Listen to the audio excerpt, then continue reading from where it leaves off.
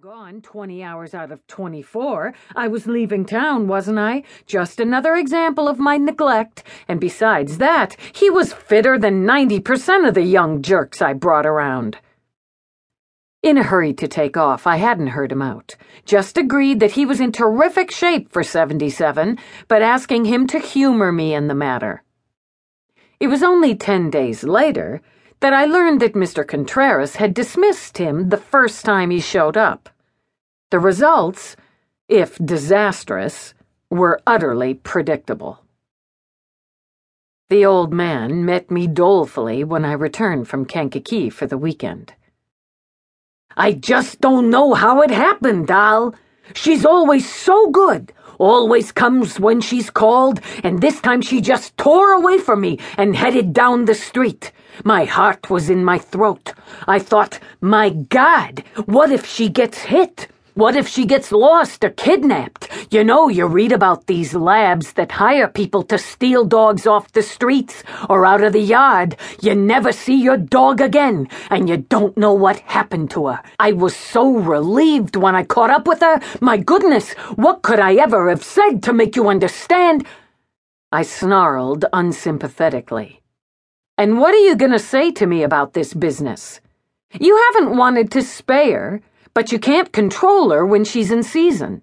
If you weren't so bullheaded, you would have admitted it and let Tim run her. I'll tell you this much, I'm not going to spend my time looking for good homes for her damned offspring." That brought a spurt of his own temper, which sent him back to his apartment with an angry slam of the door. I avoided him all day Saturday, but I knew we had to make up before I left town again. I couldn't leave him in sole charge of a litter. Anyway, I'm too old myself to enjoy bearing a grudge. Sunday morning I went down to patch things up. I even stayed over on Monday so we could go to the vet together. We brought the dog in with the angry tension of the ill-assorted parents of a wayward teenager. The vet cheered me no end by telling me that Goldens sometimes have as many as 12 puppies. "But since it's her first litter, it probably won't be quite that large," he added with a jolly laugh. I could tell that Mr. Contreras was delighted at the prospect of 12 little black and gold fur balls. I did 85 all the way back to Kankakee, dragging out my business there as long as possible. That had been 2 months ago. Now I was more or less resigned to Peppy's fate, but I was much relieved that she seemed to be doing her nesting on the first floor. Mr. Contreras grumbled about the newspapers she shredded in her chosen spot behind his couch, but I knew he would have been unbearably hurt if she decided her den was in my apartment. This close to her due date, she was spending almost all her time inside with him. But yesterday, Mr. Contreras had gone to a Las Vegas night that his old parish was running.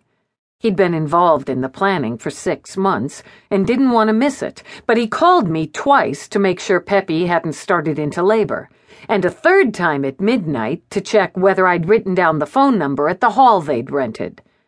That third call was what was giving me malicious pleasure at her trying to wake him before 6. The June sunshine was bright, but the early morning air was still chilly enough that my bare feet grew too cold to feel the porch floor. I went back inside without waiting for the old man to get up.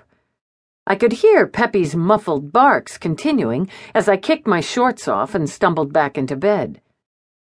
My bare leg slid over a wet spot on the sheet. Blood. It couldn't be mine, so it had to be the dog's. I pulled my shorts back on and dialed Mr. Contreras's number. I had my knee socks and running shoes on before he answered, his voice hoarse beyond recognition. "You guys must have had a good old time last night," I said brightly, "but you'd better get up and face the day. You're about to become a grandfather again." "Who is this?" he rasped. "If this is some kind of joke, you ought to know better than to call people at this time of morning and—" "It's me," I interrupted him. V.I. Warshawski, your upstairs neighbor, remember?